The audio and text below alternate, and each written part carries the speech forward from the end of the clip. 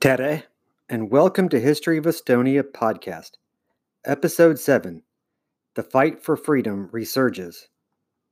I'm your host, William of Clermont. When last we left, the Estonians had just lost the Battle of St. Matthew's Day, and all of southern Estonia was now conquered, and the momentum seemed to be going in the Christian favor. In this week's episode, we will move our eyes to the northern part of Estonia, as well as the island of Saaremaa, which in Estonian means island land, and Läänemaa, which means western land. I think it's important to point out for the contents of this episode that these two regions have always had close ties due to their geographic location. They are neighbors. But let's start this week's episode in the north. The Danes conquered northern Estonia. In the summer of 1219, the recruitment drive was successful and included prominent members of the noble class, such as the Duke of Saxony, Albrecht of Anhalt, many counts, and King Valdemar himself, and with him a fairly large Danish army.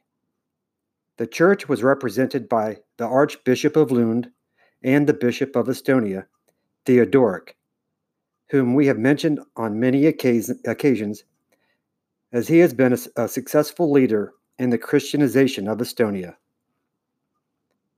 In all, about 3,000 sailed to northern Estonia and docked at the port of Tallinn, which at this time was called Lindånisse, and soon to be renamed Revel, but we will continue to call it by its modern name, Tallinn. The army went directly to work demolishing the old fort and reconstructing an impressive new Danish castle. At first, there was no resistance from the local Estonians. The local elders and envoys that made their way to the Danish camp came across as peaceful. However, word went out in the surrounding area that there was an invading army, and the Estonians started gathering in the forest around Tallinn, but stayed out of sight of the Danish forces. According to Henry of Livonia, the envoy that made their way to the camp came across as peaceful, and gifts were exchanged. Nice words were shared, and the Estonians were even christened. It appears all of this was an attempt to buy some time, while a sufficient force could gather. 3 days later, though, the Estonians attacked without warning in 5 different places. The plan for the attack was to raid the Danish camp, find the tent with the Danish king, and kill him. Of course, none of the Estonians knew what the Danish king looked like or exactly where his tent was. The Estonians made their way to a tent they believed contained the Danish king and killed the Bishop of Estonia, Theodoric, instead. Theodoric had been in Livonia and Estonia for 20 years and was an integral part of the Crusades against the people of Estonia. Well, the battle raged with hand-to-hand combat, and the Estonians were charging after the fleeing Danes until Prince Vitslav of Rugen came to the battle with his Slavic forces and slowed the attack, therefore allowing the Germans and Danes to regroup and turn the tide of battle in Denmark's favor. According to Danish legend, at this critical point in the battle, a red banner with a white cross fell from heaven. And this sign from God helped rally the Christian troops. The banner later became the Danish national flag, the Dannebrog. Henry of Livonia states that over 1,000 Estonians were killed in battle, with many more chased down in the surrounding area. After the battle, the construction of the castle continued, and once completed, King Valdemar made his personal chaplain Bishop of Estonia, gave orders to the garrison to hold the castle and to Christianize the local pagans, and he left Estonia to head back to Denmark. After the capture of Tallinn and the surrounding areas, very few tribes in Estonia had not converted to Christianity. In southern Estonia, the Germans, Livonians, Letts, and even newly converted Estonians were resorting to terror tactics to force the conversion upon the Estonians.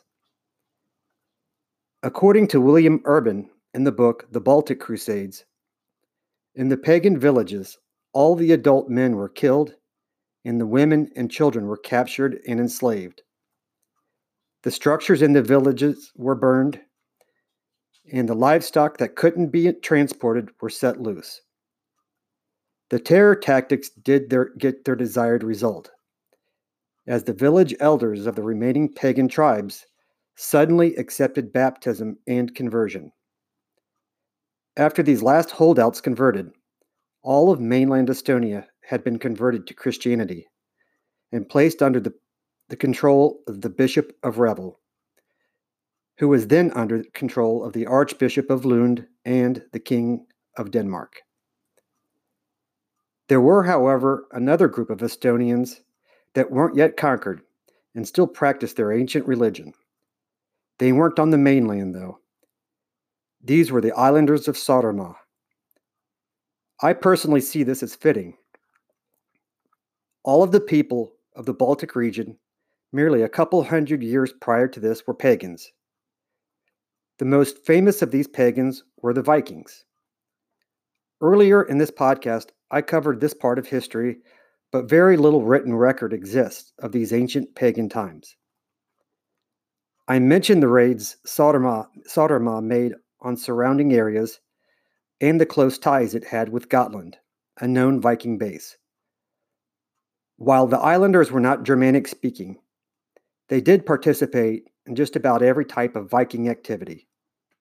And I personally like to think of these Estonians of Saaremaa as the last holdouts from the Viking Age, and a main reason why the Danish king wanted to capture Saaremaa in his initial attempt was to put a stop to the plundering the pirates of Saaremaa were involved in. Well, in the winter of 1119 and 1120, the islanders had taken the opportunity of the frozen Baltic Sea to march to mainland Estonia and deconvert some Estonians who had recently converted to the Livonian Church back to their pagan religion. The news made its way to Riga, and an army left to confront the islanders, running rampant in southern Estonia. The army from Riga first came across the fleeing Estonian villagers that reported on the destruction of their land, and then they came upon a burning village and the islanders of Saaremaa. Fierce hand-to-hand fighting commenced, and eventually the islanders broke and made a run for it, the whole time pursued by the allied army from Riga. They were chased through a field, and then the sacred grove of the village, being cut down as they attempted their escape. Even some of the women from the village set upon the islanders with clubs.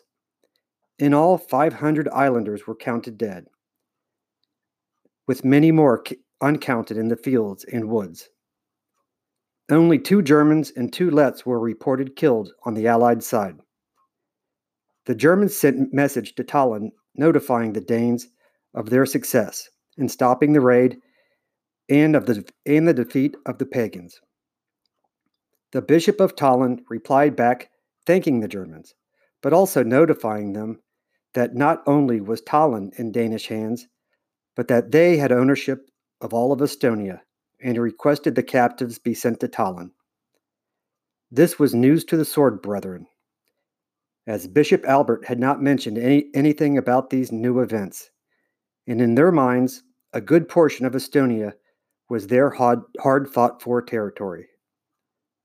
When the master of the Sword Brethren handed over the captives, he made it known that this was not an admission of Danish rule, and that most of Estonia, as far as he saw it, was still under the rule of the Church of Livonia. Since Bishop Albert had kept these new events with Denmark a secret from the Sword Brethren, the Grand Master felt that Albert had purposely deceived him. The Grand Master sent a fellow brethren, Rudolf of Vinden, to Denmark to seek an audience with the king and plead their case. Rudolf was able to meet with the king, and while pleading his case, he pledged the service of the order to the King of Denmark. In reward for this, the king gave the order the regions of Sakala and Ugendi. This information, of course, didn't sit well with Bishop Albert, and he ordered priests to Sakala and Ugendi to continue their missionary work and, importantly, collect tithes for the Church of Livonia. Well, not to get too deep into the weeds with church politics, a lot was happening behind the scenes, with the moving around with new bishops and archbishops. Albert was sacked and replaced, and the citizens of Riga rebelled against the new bishop. And the new bishop was forced to leave, and Albert was able to return, but the King of Denmark reneged on giving Ugendi and Sakala to the Sword Brethren. Sweden invades Estonia. The young King Johann of Sweden was watching territory that is right across the Baltic Sea get gobbled up by his neighbors, and decided to try to get a claim to a piece of Estonia for Sweden. The north was taken by the Danes, the south was conquered by a mixture of sword brethren and crusaders based in Riga, and claims from Denmark on the island of Saaremaa didn't look like easy picking. So he chose the strategically smart, or it seemed so at the time, Lannemaa, that was closest to Sweden. So King Johann, his bishops, and his army landed at Lannemaa and made their way about 15 kilometers inland to Lihula, which already had a castle, and they went about rebuilding the castle to their liking. Once King Johann was satisfied with the construction of the castle, he left back to Sweden, leaving a garrison of around 500 men, the Duke of East Gotland, and a bishop to man the castle. Well, the spot chosen was free from other European claimants. It happened to be a short distance away from Saaremaa. The news of the invasion of an area so close to Saaremaa was not going to happen without a fight. A large army was gathered, and they made their way to the castle on the morning of August 8th, 1220. The besieging army was large enough to surround the castle, and they set fire to it. The fire was so intense and the smoke so great that the Swedes were forced out of the castle, where they were set upon by the attackers from Saaremaa. In all, about 500 were killed, with a few somehow managing to escape the slaughter and make their way to a nearby Danish fort. Saaremaa was still on the offensive after this victory. The victory must have given them hope of driving out the invaders from all of Estonia. In 1221, they decided to try and take the fortress at Tallinn with men from Harju, Ravala, and Virumaa. The siege lasted for 14 days until 4 ships were seen on the horizon. And thinking that these were likely Danish reinforcements, the siege was lifted and they went back to Saaremaa. This attack seems to have made King Valdemar determined to put a stop to the pirates of Saaremaa, because in the year 1222, he personally led an army to Saaremaa and quickly went about building a stone stronghold. While building the fort, the islanders attacked, and it seemed like the islanders might win the battle when Count Albert of Ullamundu showed up and turned the tide of the battle. Later, Bishop Albert of Riga and his army showed up and directed by King Valdemar to help in the offensive. However, it was an awkward meeting because all of the Livonians, with Bishop Albert, went to Saaremaa to tell the king that they didn't want to be ruled by Denmark anymore. In a surprise move, the king reversed his earlier decision and gave Livonia back to Bishop Albert and gave Ugendi and Sakala back to the Sword Brothers, under condition that they all swear fealty to Denmark and promise to assist Denmark militarily if called upon. and that is what happened. Once the main defensive wall was complete, King Valdemar left Soderma defended by his Danish troops. The islanders immediately organized a counterattack. With the help from the Estonians of Lannemaa, and they were able to network with the Estonians of Varbala and procured a catapult that was left by the Danes. The Estonians went about studying the catapult's construction and were able to produce 17 more in total. With the help of the newly built catapults, a serious siege began. For 5 days, the catapults fired stones at the walls of the fort. The defenders suffered many dead, and some of the besiegers were killed by arrows, but not enough to stop the attack.